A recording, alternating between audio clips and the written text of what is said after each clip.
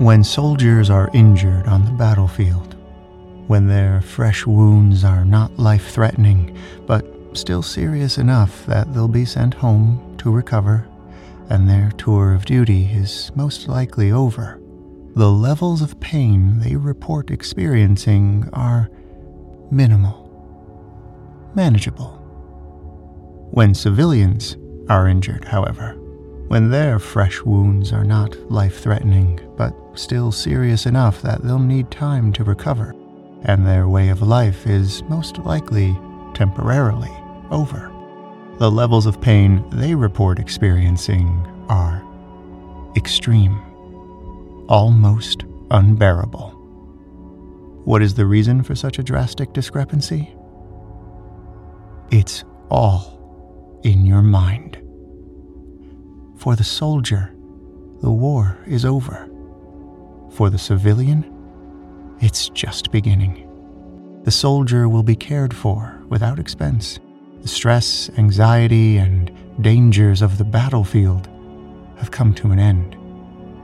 The civilian will be cared for at great expense. Work will be missed, money lost.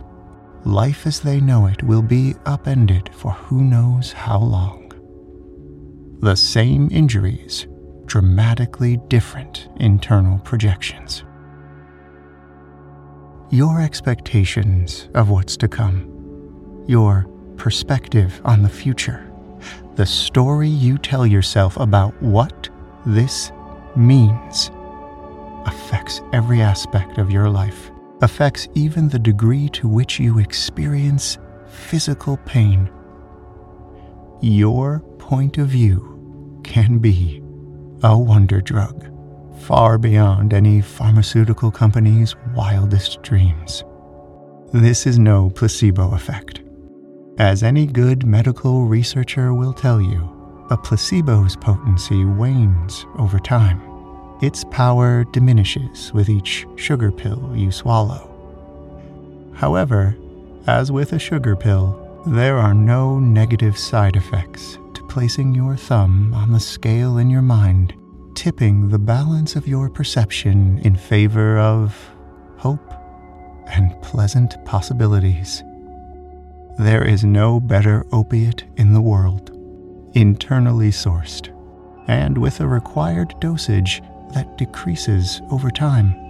For although it may feel foreign and difficult at first, and your ego may whisper accusations of fraud, as you repeat this deliberate activity of fostering within yourself a rosy frame of mind, as it becomes a habit, it will require less and less effort to manifest within your consciousness.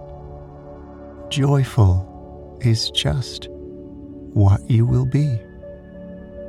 Your identity is formed one fraction of a second at a time, based on the stories you tell yourself in each moment. Your character is the incremental unfolding of an ongoing self-directed narrative. Adopt, therefore, a mode of positive anticipation. Take it for granted that, no matter the circumstances, your highest good is always being served. Expect everything to turn out for the best. You need not engage in prophecy or denial, nor overhaul your entire personality.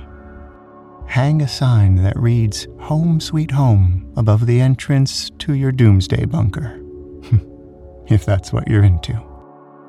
Either way, this framing or reframing of your mind, whether you believe it or not, whether it feels silly or not, will become familiar emotional territory and well-trodden pathways in your brain.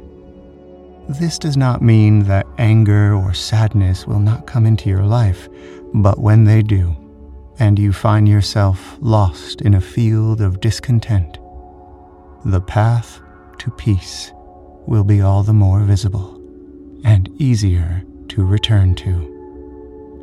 Be ever sunny, therefore, in your disposition, for this will not only uplift your spirit, and lessen the sting of the ordinary slings and arrows of life, but it will radiate to others in your sphere, spreading joy like a wildfire.